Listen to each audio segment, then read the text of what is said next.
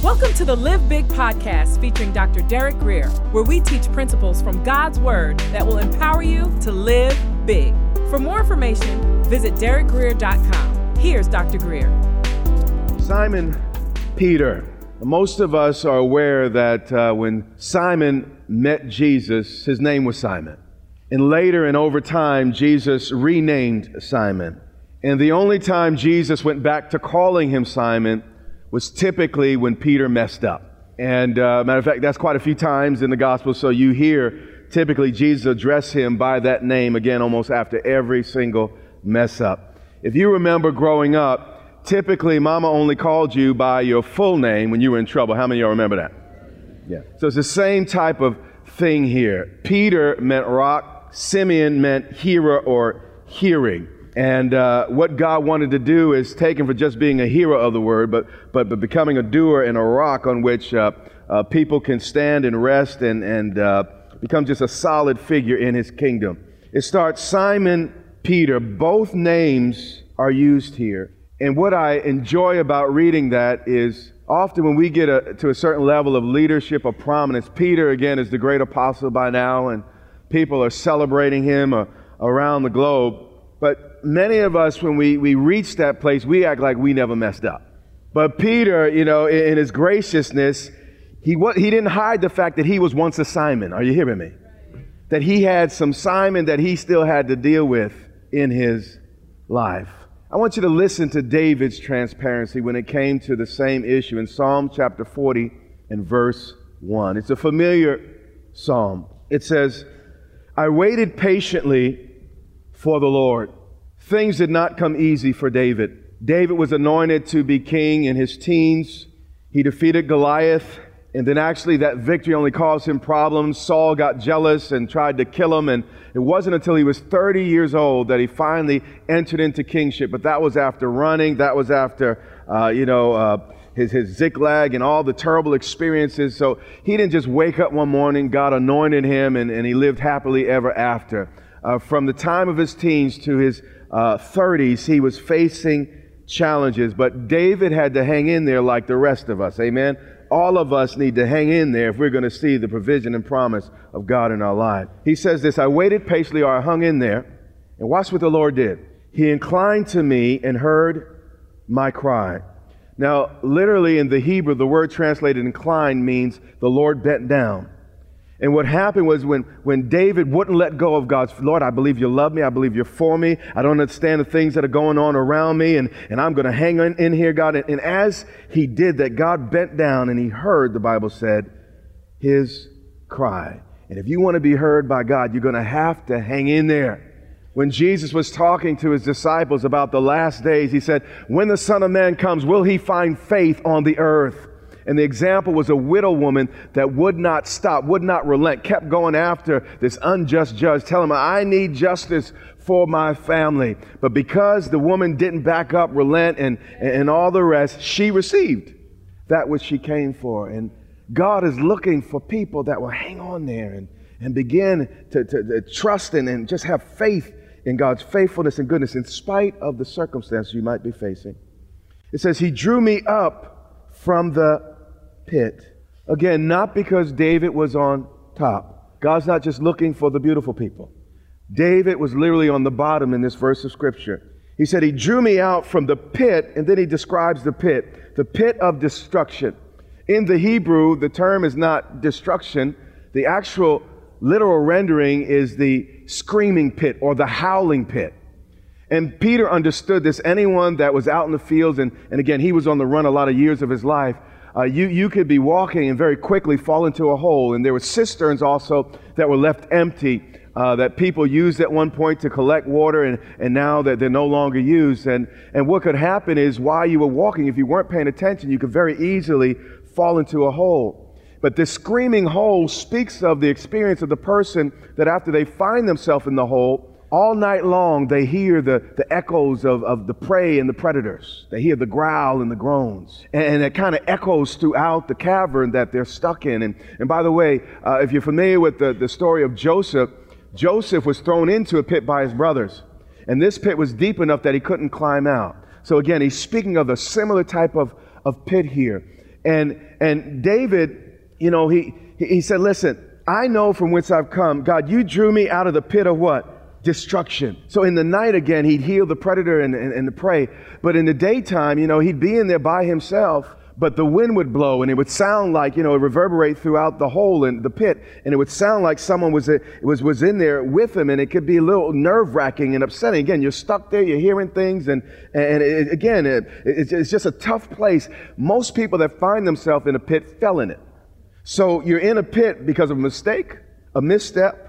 And here he's in a place where his mistakes and his missteps and his fears have all trapped him. And the voices in his head are screaming at him and calling him all types of names, and he couldn't silence it. And he's talking about this pit. Anybody in here ever been in a pit? You ever have, noises and your own voice just screaming at you and beating you down, and you just can't get quiet. You don't have peace. But then he continues. He says, not only was I in this pit, God called me out of the miry bog or muddy hole. So he wasn't just in a pit. He was not only taken down, but he was starting to get sucked in. And it's one thing to kind of have a down moment, but when you've been down too long. And, I have my moments, not feeling the top, but when it starts lasting too long, I know I'm moving toward trouble. And here he's talking about a type of depression that can come on us if we're not careful.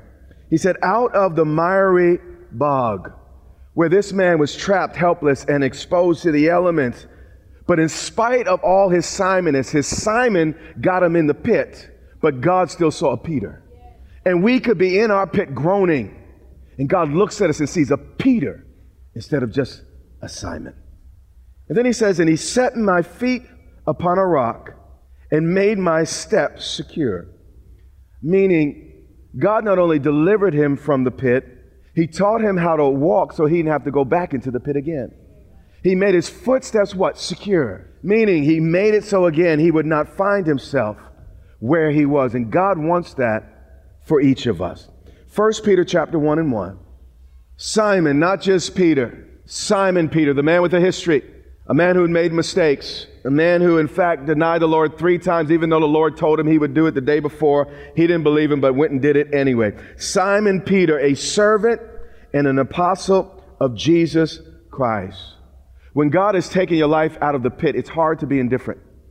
It's hard to have a loose relationship with God and Jesus Christ in particular. And the love of God that reached Peter out of the mess that he was in made him a servant of the Most High. Meaning he voluntarily, actually there were several types of servants in Hebrew times. There was a person that was a servant to pay off debt, sometimes because of war. But then there was a special servant. And the special servant, and Moses talks about that this servant was a servant who, after serving for years, it came time for his freedom, but decides to stay. And that's where the man's earring came from. And what you would do is the owner of the home, or the master whom you serve for those years, who you learn to trust, and obviously there's a good relationship between the two of you, what he would do is he would take your ear and bring it to the doorpost. And he would take something like an ice pick or awl, if you will, and they'd hammer it through your ear. And when you wore this earring, it meant you were not just a slave, but a voluntary slave, meaning you were a different class of slave. Are you hearing what I'm saying? And Peter had experienced the goodness and the mercy of God, and he decided to become God's voluntary slave. But on top of that, Scripture says he was an apostle, meaning he was a water carrier for God's people. And you cannot love God without loving his people. And if you're grateful to God, you'll serve him again through serving his people. So he was God's servant, but also a special messenger to God's flock. And then he goes on and says, he identified who he was, Simon Peter, and it kind of reflected on his background. But now he's about to explain who he's writing this letter to. He said, to those who have obtained a faith of equal standing with ours. I love Peter. Some say Peter was the first pope. I don't buy it, and I don't really see that in Scripture. But what I like about what I see is he's very much unlike a pontiff.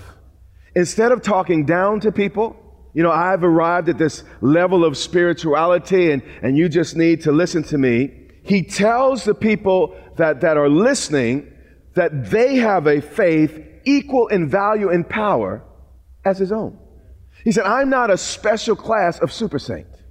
I am not, Mr. Wonderful. I know exactly what you're going through, and God loved me in spite of where I was, and he will love you the same way. Again, he said, listen, those who have attained a faith of equal what? Standing with ours. Don't miss this, though. This was the man who walked on water. This was the man that talked with Jesus, walked with Jesus. This was the man that went up the mountain with Jesus when he was transfigured. This was the man who raised the dead. The Bible talks about that. This is the man who prayed for the sick and they recovered. This is the man who was in prison and talked with angels. This is the man who actually the power of God opens prison. Then this is the man who God does extraordinary and mighty things through. But watch what he says, lest you put him in a different class. To those who have obtained a faith of equal what? Standing as ours. Some of us, we get just a little bit, and people got to greet you in a special way and recognize, your spirituality and your gift, and okay, I'm trying to say this politely. I used to pastor in D.C. And, in D.C., in some church, in high church, it was a super saint, but in D.C., we called him the super spook. And the super spook was the individual that, one day, that they heard God or something happened, but they spend the rest of their lives thinking they're better than, superior to everybody. They come to church to judge the church. They come to judge the pastor. They come to assess things, not to participate, not to be a blessing, not to serve, but because they got this high revelation, they are everybody's judge. They'll sit there and criticize everybody on TV, everyone that should be on TV, everyone that's not on TV, everybody on the radio. They got their favorite preachers, can't stand everybody. You understand? Everybody else except that person. And these are a very interesting group of people. But Peter did not have this attitude. What he was saying is, listen, guys, you have the same access to God as I have. My access to God is no greater than yours. Jesus had to approach God based on the cross and the empty tomb, the same cross and empty tomb as you and I. God is not looking at us, he's looking at his Christ. And we approach him through what Jesus did, not what we do. And because of that, there's no room for pride. There's no room for arrogance. There's no room for superiority. Because all of us were like sheep gone astray, and we needed a shepherd, someone to dig us out of our hole and lift us up. We were all in a hole, in a pit. So how did we become so high and mighty? I almost wish I could drop my title, pastor, bishop, whatever, just to be a regular fellow. The only problem is y'all will start talking to me like a regular fellow, and I have to rebuke you all the time, so I don't want to do that. But how I wish I could just drop all that and be Derek. Some of y'all don't want Derek, though, I'll tell you that. Acts 3:11. Peter made the statement he said didactically or as a teaching and doctrinally, but I want you to see his statement in narrative form. In verse 11 it says, while he, and speaking of the he here, is the man that was born paralyzed, and you could go on and read this at home. God used Peter to heal this man, and the man clung to Peter. And it's natural to cling to people, that God used, but at some point you have to grow beyond that. He clung to Peter and John. All the people were utterly astounded, and they ran together to them in the portico called Solomon's. And when Peter saw it, when he saw how excited everybody got, he immediately corrected them. He addressed the people here. Watch what he says. Men of Israel, why do you wonder at this? Why are you so shocked that God still does miracles? We serve a living God. We serve an active God. God is not dead, so why are you so surprised? Why is there such a fight over the miraculous and the power of God? If God lives, God still does what God does, miracles. But then watch the second part. Or why do you stare at us? Peter's saying, why are you looking at me like I'm special? Why are you now going to try to put me up on a pedestal? He corrects him, said, listen, guys, this is not right. And I've used this illustration before, but I often see myself more like a soda can. You don't buy a soda for the can.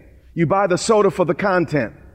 And my job is to give you the content, and you can throw away the can if you have to when you're through, but the issue is the content. It's the glory I carry.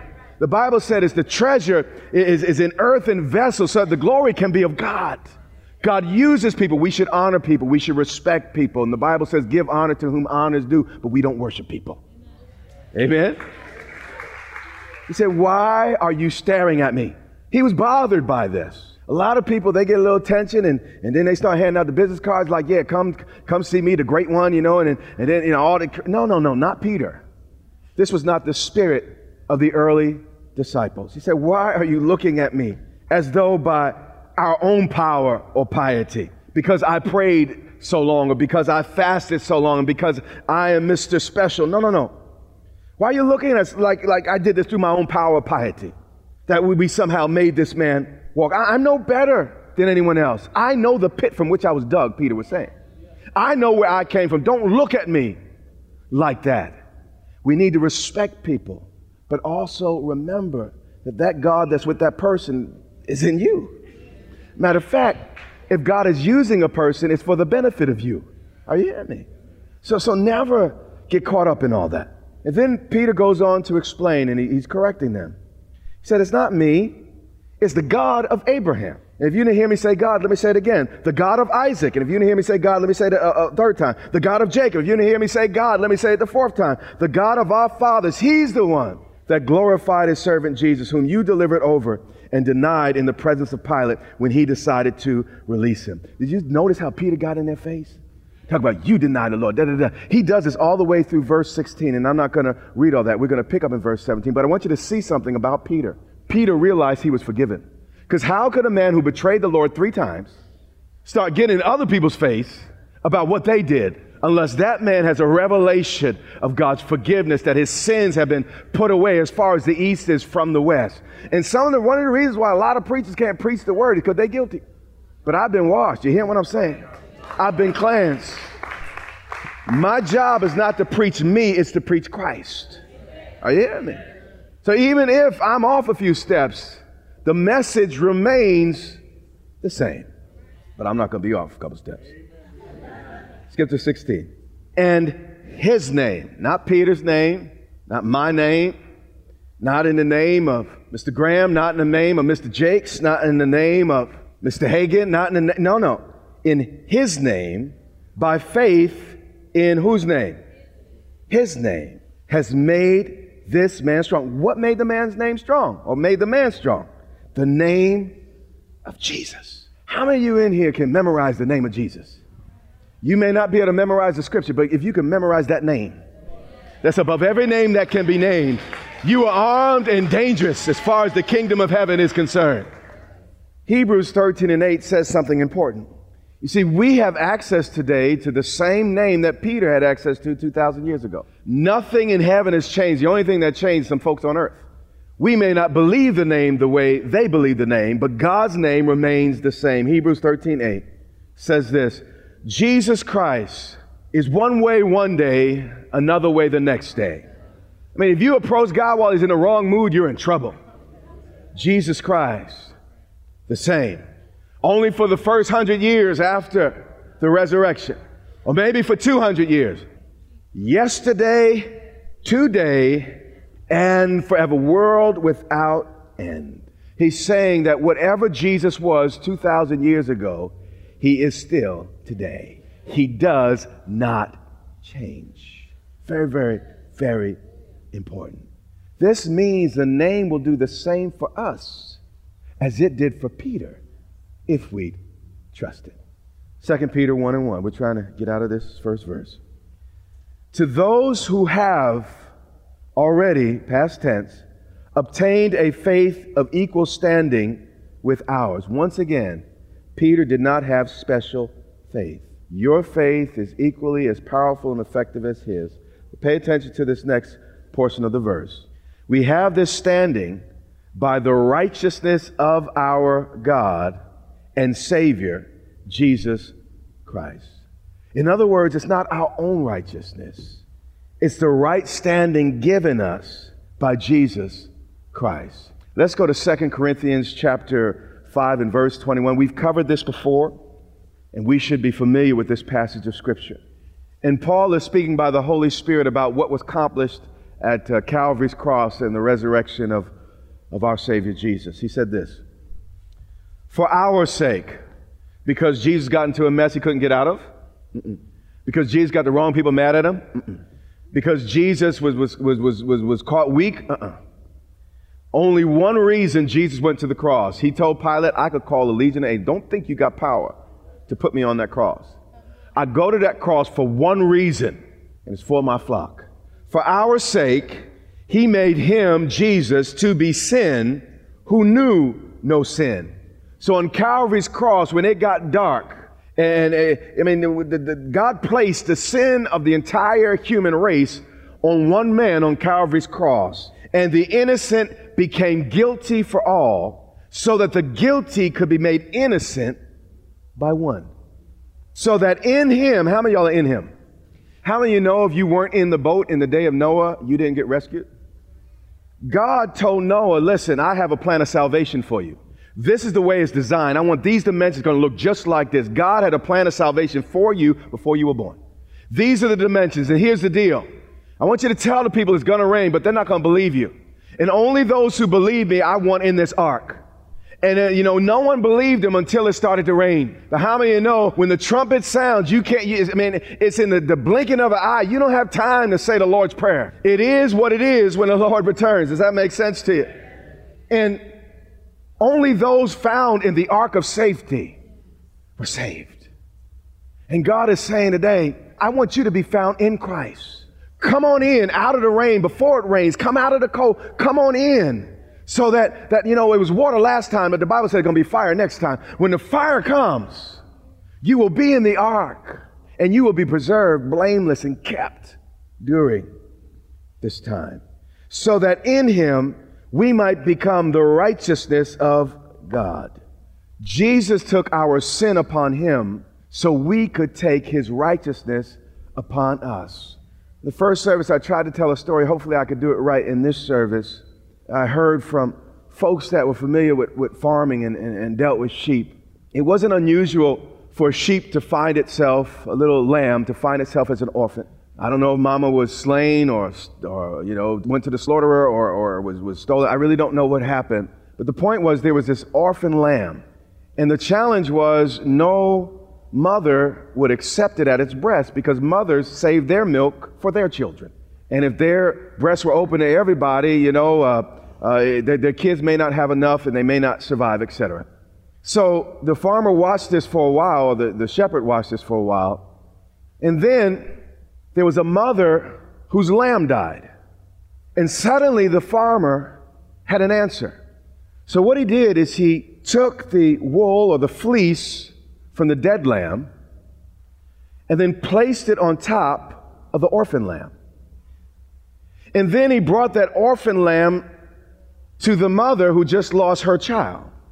But when the mother smelled her son that had been slain, you see, animals smell each other. And the orphan was covered in the scent of the slain or the dead lamb. And once that mother smelled the smell of its baby, she accepted the orphan at her breast. And God has prepared a table for us. But the only way we could come to that table is if we smell like his son. We have to take the righteousness, the white wool that was on Jesus. That's why it had to be a white lamb, totally pure and spotless, that was slain. And he took his white wool, placed it on me. And now I go and I nudge up against, the father. I don't know how father had breasts, but the father to receive the milk and the food and he receives me because he no longer smells me, he smells Jesus. That is what was accomplished by Calvary's cross. But many of us talking about, you need to smell me, God. I'm right. I do this right. I do that. You better get out of here. That is not my son. If you have just a 1/1000th of stink on you, you are not my son. My son was perfect, spotless, without blame, without fault. And don't you dare come in here acting like you Jesus. None of you can approach me based on your own righteousness. And that's why I provided the sacrifice. Amen. You have been listening to the Live Big podcast with Dr. Derek Grier. For more information, visit derekgrier.com or follow Dr. Grier on social media.